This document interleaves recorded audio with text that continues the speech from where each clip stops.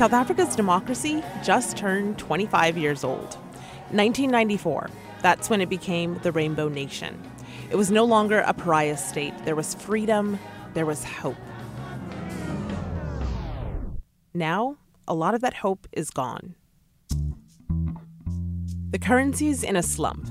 The country is struggling to keep the lights on. Millions of South Africans have had to put up with power cuts because the public utility has reached a tipping point. Former President Jacob Zuma is facing a slew of corruption charges. He resigned last year under pressure from his own party. The leader, who has been in power since 2009 and faces numerous corruption allegations, leaves office with South Africa in dire economic straits. Tonight, the Zuma era came to an end.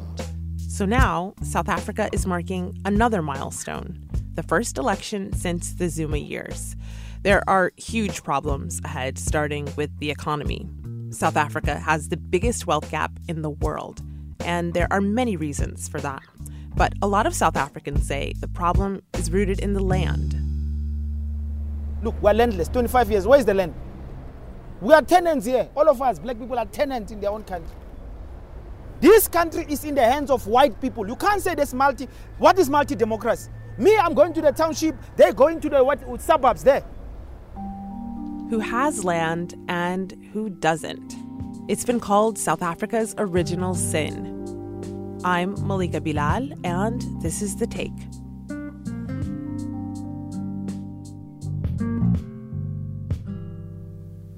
It's always unbelievable to see the different realities of South Africans, depending on who they are. Bamita Miller is Al Jazeera's correspondent in South Africa.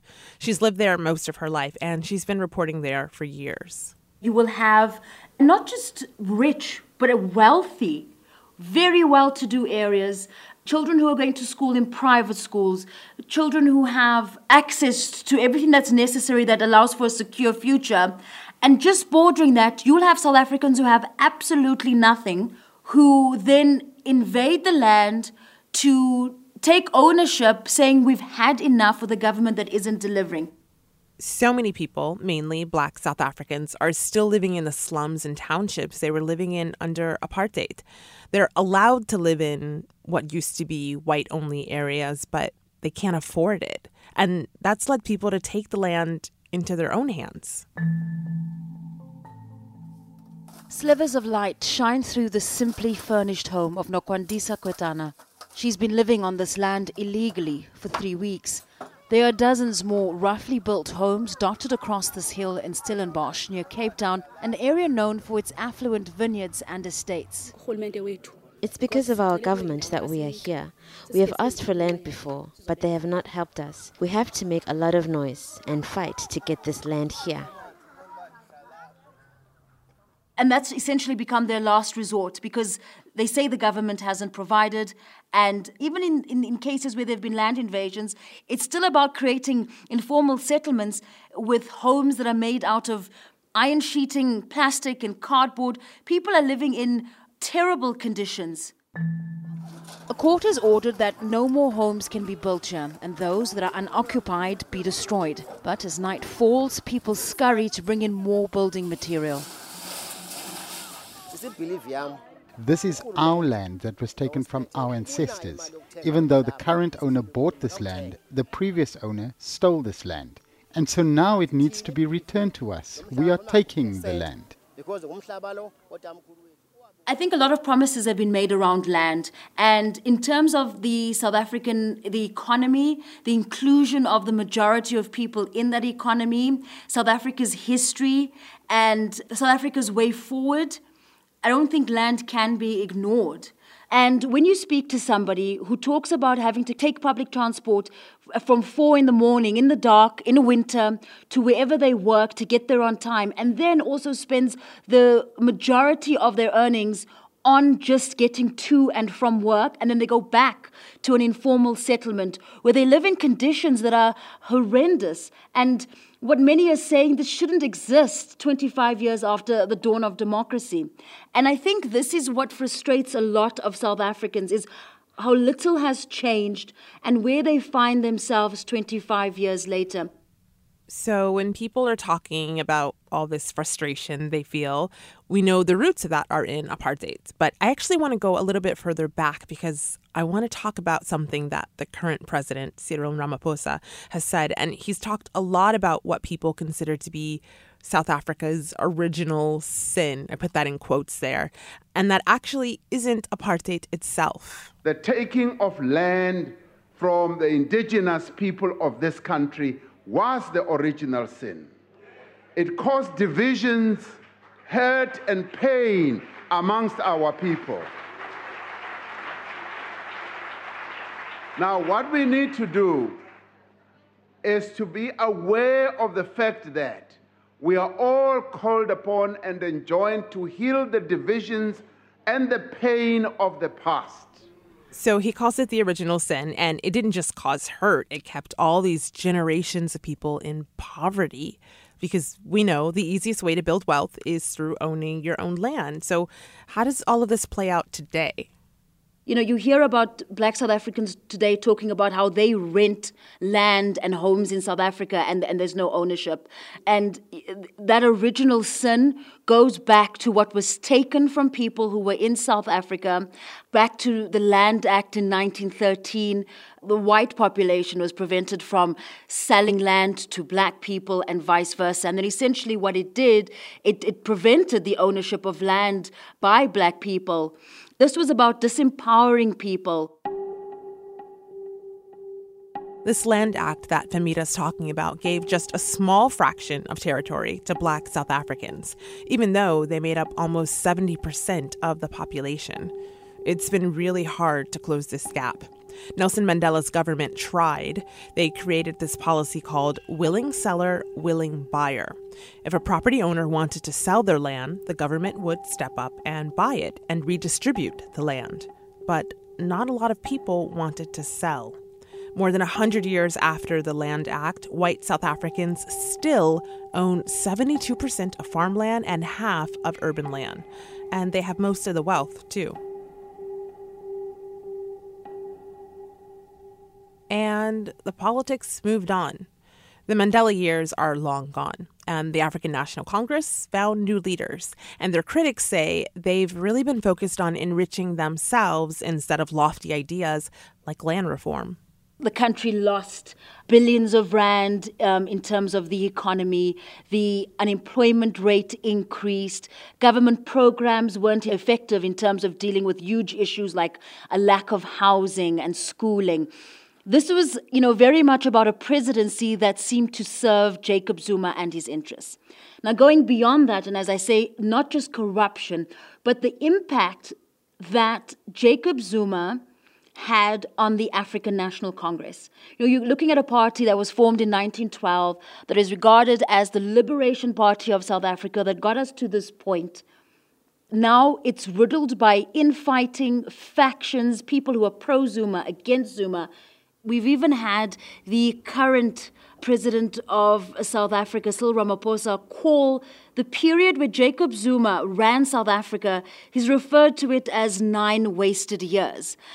That's how badly many South Africans viewed Jacob Zuma in terms of the allegations of corruption that clouded his presidency, the poor decisions that were made, and just how negatively Jacob Zuma affected South Africa and perhaps took the country back in terms of the progress it had made. 9 wasted years. Meanwhile, more and more South Africans have moved into the cities, and farmland has become less and less crucial to the economy.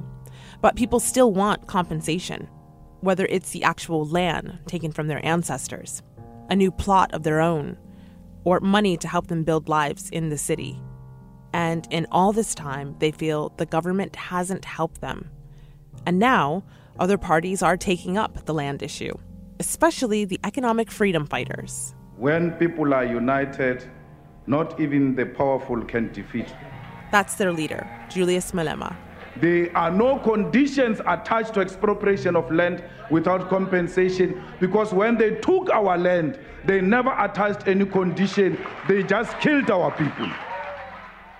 As the elections got closer, the EFF pushed the issue back to the forefront. Remember that policy, willing seller, willing buyer? Now the government is planning to replace it with a new constitutional amendment. And there's a new catchphrase, expropriation without compensation. That means taking land and not paying for it. This made headlines. Seizing land from his own citizens without compensation because they are the wrong skin color.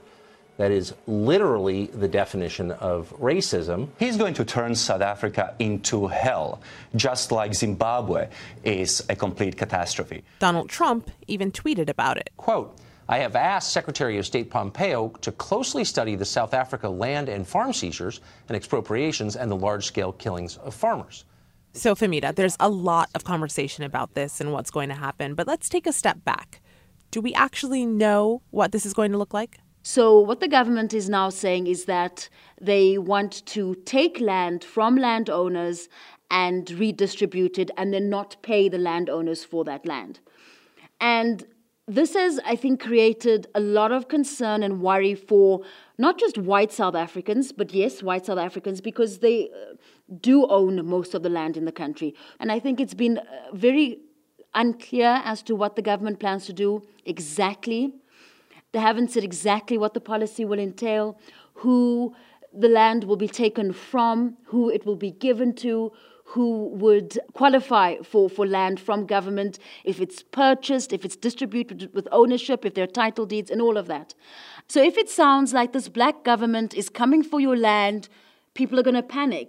They're going to sell, they're going to leave the country.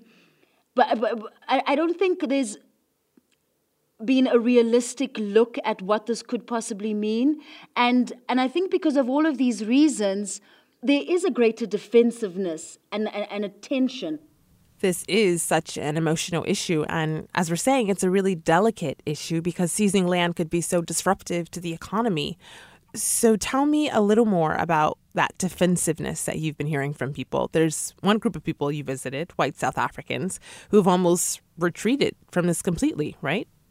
You do have a growing number of white people in South Africa who feel increasingly insecure and threatened and worry about their future. And one of the stories that we've been doing is around a settlement in the Northern Cape province of South Africa called Eureka that has been developed by a group of Afrikaner people.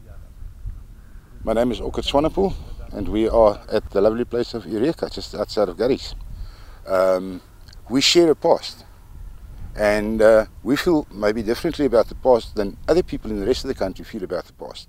Okay, so these are people who are building an all-white, or we can even call it a whites-only settlement. And you yourself are not white. Your family is of mixed background. Do you speak Afrikaans? I do speak Afrikaans. I was very eager to understand what the thinking might be, what the fears are. But there is a certain amount, as a South African, reservation and also concern that there are people who want to create an enclave and separate themselves from a country of 57 million people. When we went up to Eureka, it's desolate, it's dry, it's dusty. I don't know if anyone would want to live there anyway. But I think it's the principle of the matter, in that you can't segregate a democratic South Africa. So you have the assumption that you are knocking on the door of a little racist town where they're going to lynch you. And it wasn't the case. So you're expecting hostility, and yet you don't get that. Yeah. Not openly hostile. I mean, one doesn't know if it's, PR, if they've been clever about how they need to conduct themselves, and but not openly hostile, accommodating, friendly, and insistent that they're not racists. If you want to preserve a culture, then those are the people that you want around you. People who have the same culture, people who speak the same language, people who come from the same history. Now, when we spoke to them, they said they now feel disenfranchised. They feel that their rights, their culture, their language, it isn't protected. It's a sort of a refuge, I suppose, for people who feel that they have no place in a democratic South Africa. I think it started off well. Everything seemed to be going along well, and we were all building on a dream.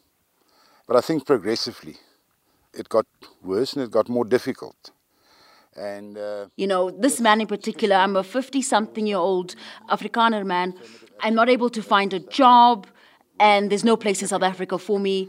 I'm a white male in my 50s. There's absolutely no ways. No company would even look at me for employment. And since we've been here, I've been working every day.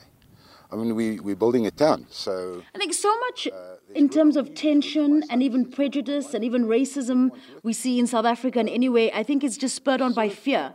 It craps a bit because you're not sure, am I going to keep my property? Whether you're in town, whether you're in the city, whether you're out on a farm, it doesn't matter. That law covers everything. So here you've got a deep of white Afrikaner people who say, we're the victims, we've been sidelined. Then, on the other hand, we see a party like Black First, Land First, which is a small party on the fringes. They make a lot of noise, they're vocal in South Africa. It is a racist country where white people have not returned what they stole from us. This is a party that's made a lot of news for one particular policy and for its leader, Andile Msitama. The leader of this party has been, criticized significantly because there are also concerns around an agenda and who backs the party. But you also have a black party that is refusing to allow any white people to join the party. We are a blacks-only organization. Let that be clear. We will not accept white people. And in this case as well, you have a black party who says black people in South Africa in 2019 have nothing. 25 years after democracy, 65% of black people are designated poor. We're still in the townships, we're still in the squatter camps, we're still excluded from this society. And I think that's the reality of South Africa today. You have groups of people who feel that the new South Africa makes absolutely no room for them.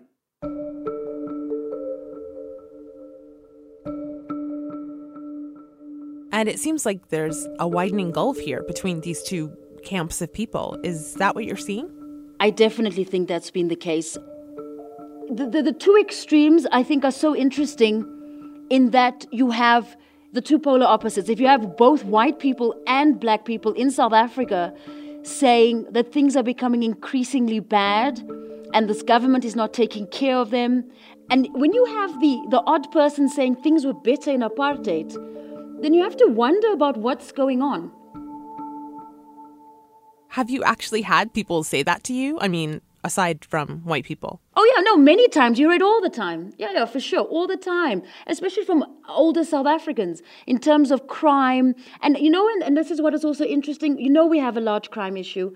And so people talk about how, yes, we have democracy, but we aren't free. We're sitting in houses with burglar bars and security gates, and we can't go out at night. We watch our back. So what kind of freedom is that?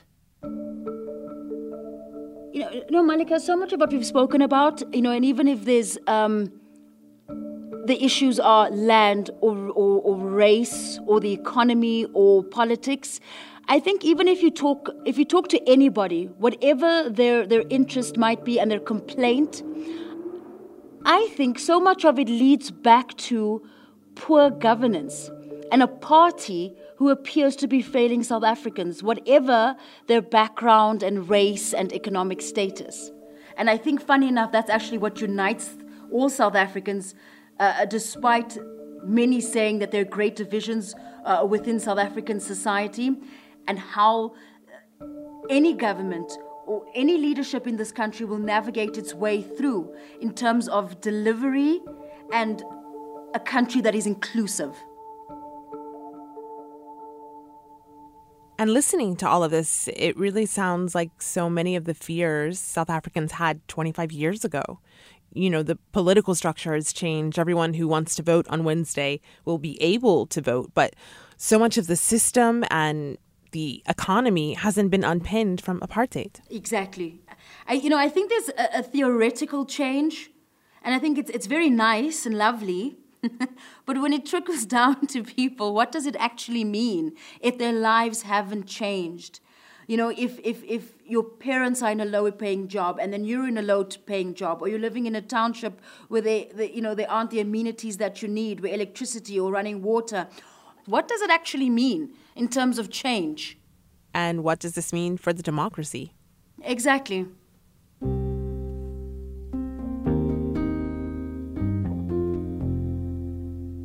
And that's The Take. This episode was produced by Alexandra Locke and Dina Kispe, with Morgan Waters, Ney Alvarez, Priyanka Tilve, Amy Walters, and me, Malika Bilal. Seth Samuel was the sound designer, Natalia Aldana is the social media producer, and Graylin Brashear is Al Jazeera's head of audio. Thanks to Femida Miller, Dorian Alexander, and their whole production team. And also to Anade Situma and our bureau in Kuala Lumpur. You can also find me on TV at Al Jazeera's news talk show, The Stream, at aljazeera.com/thestream. We'll be back next week.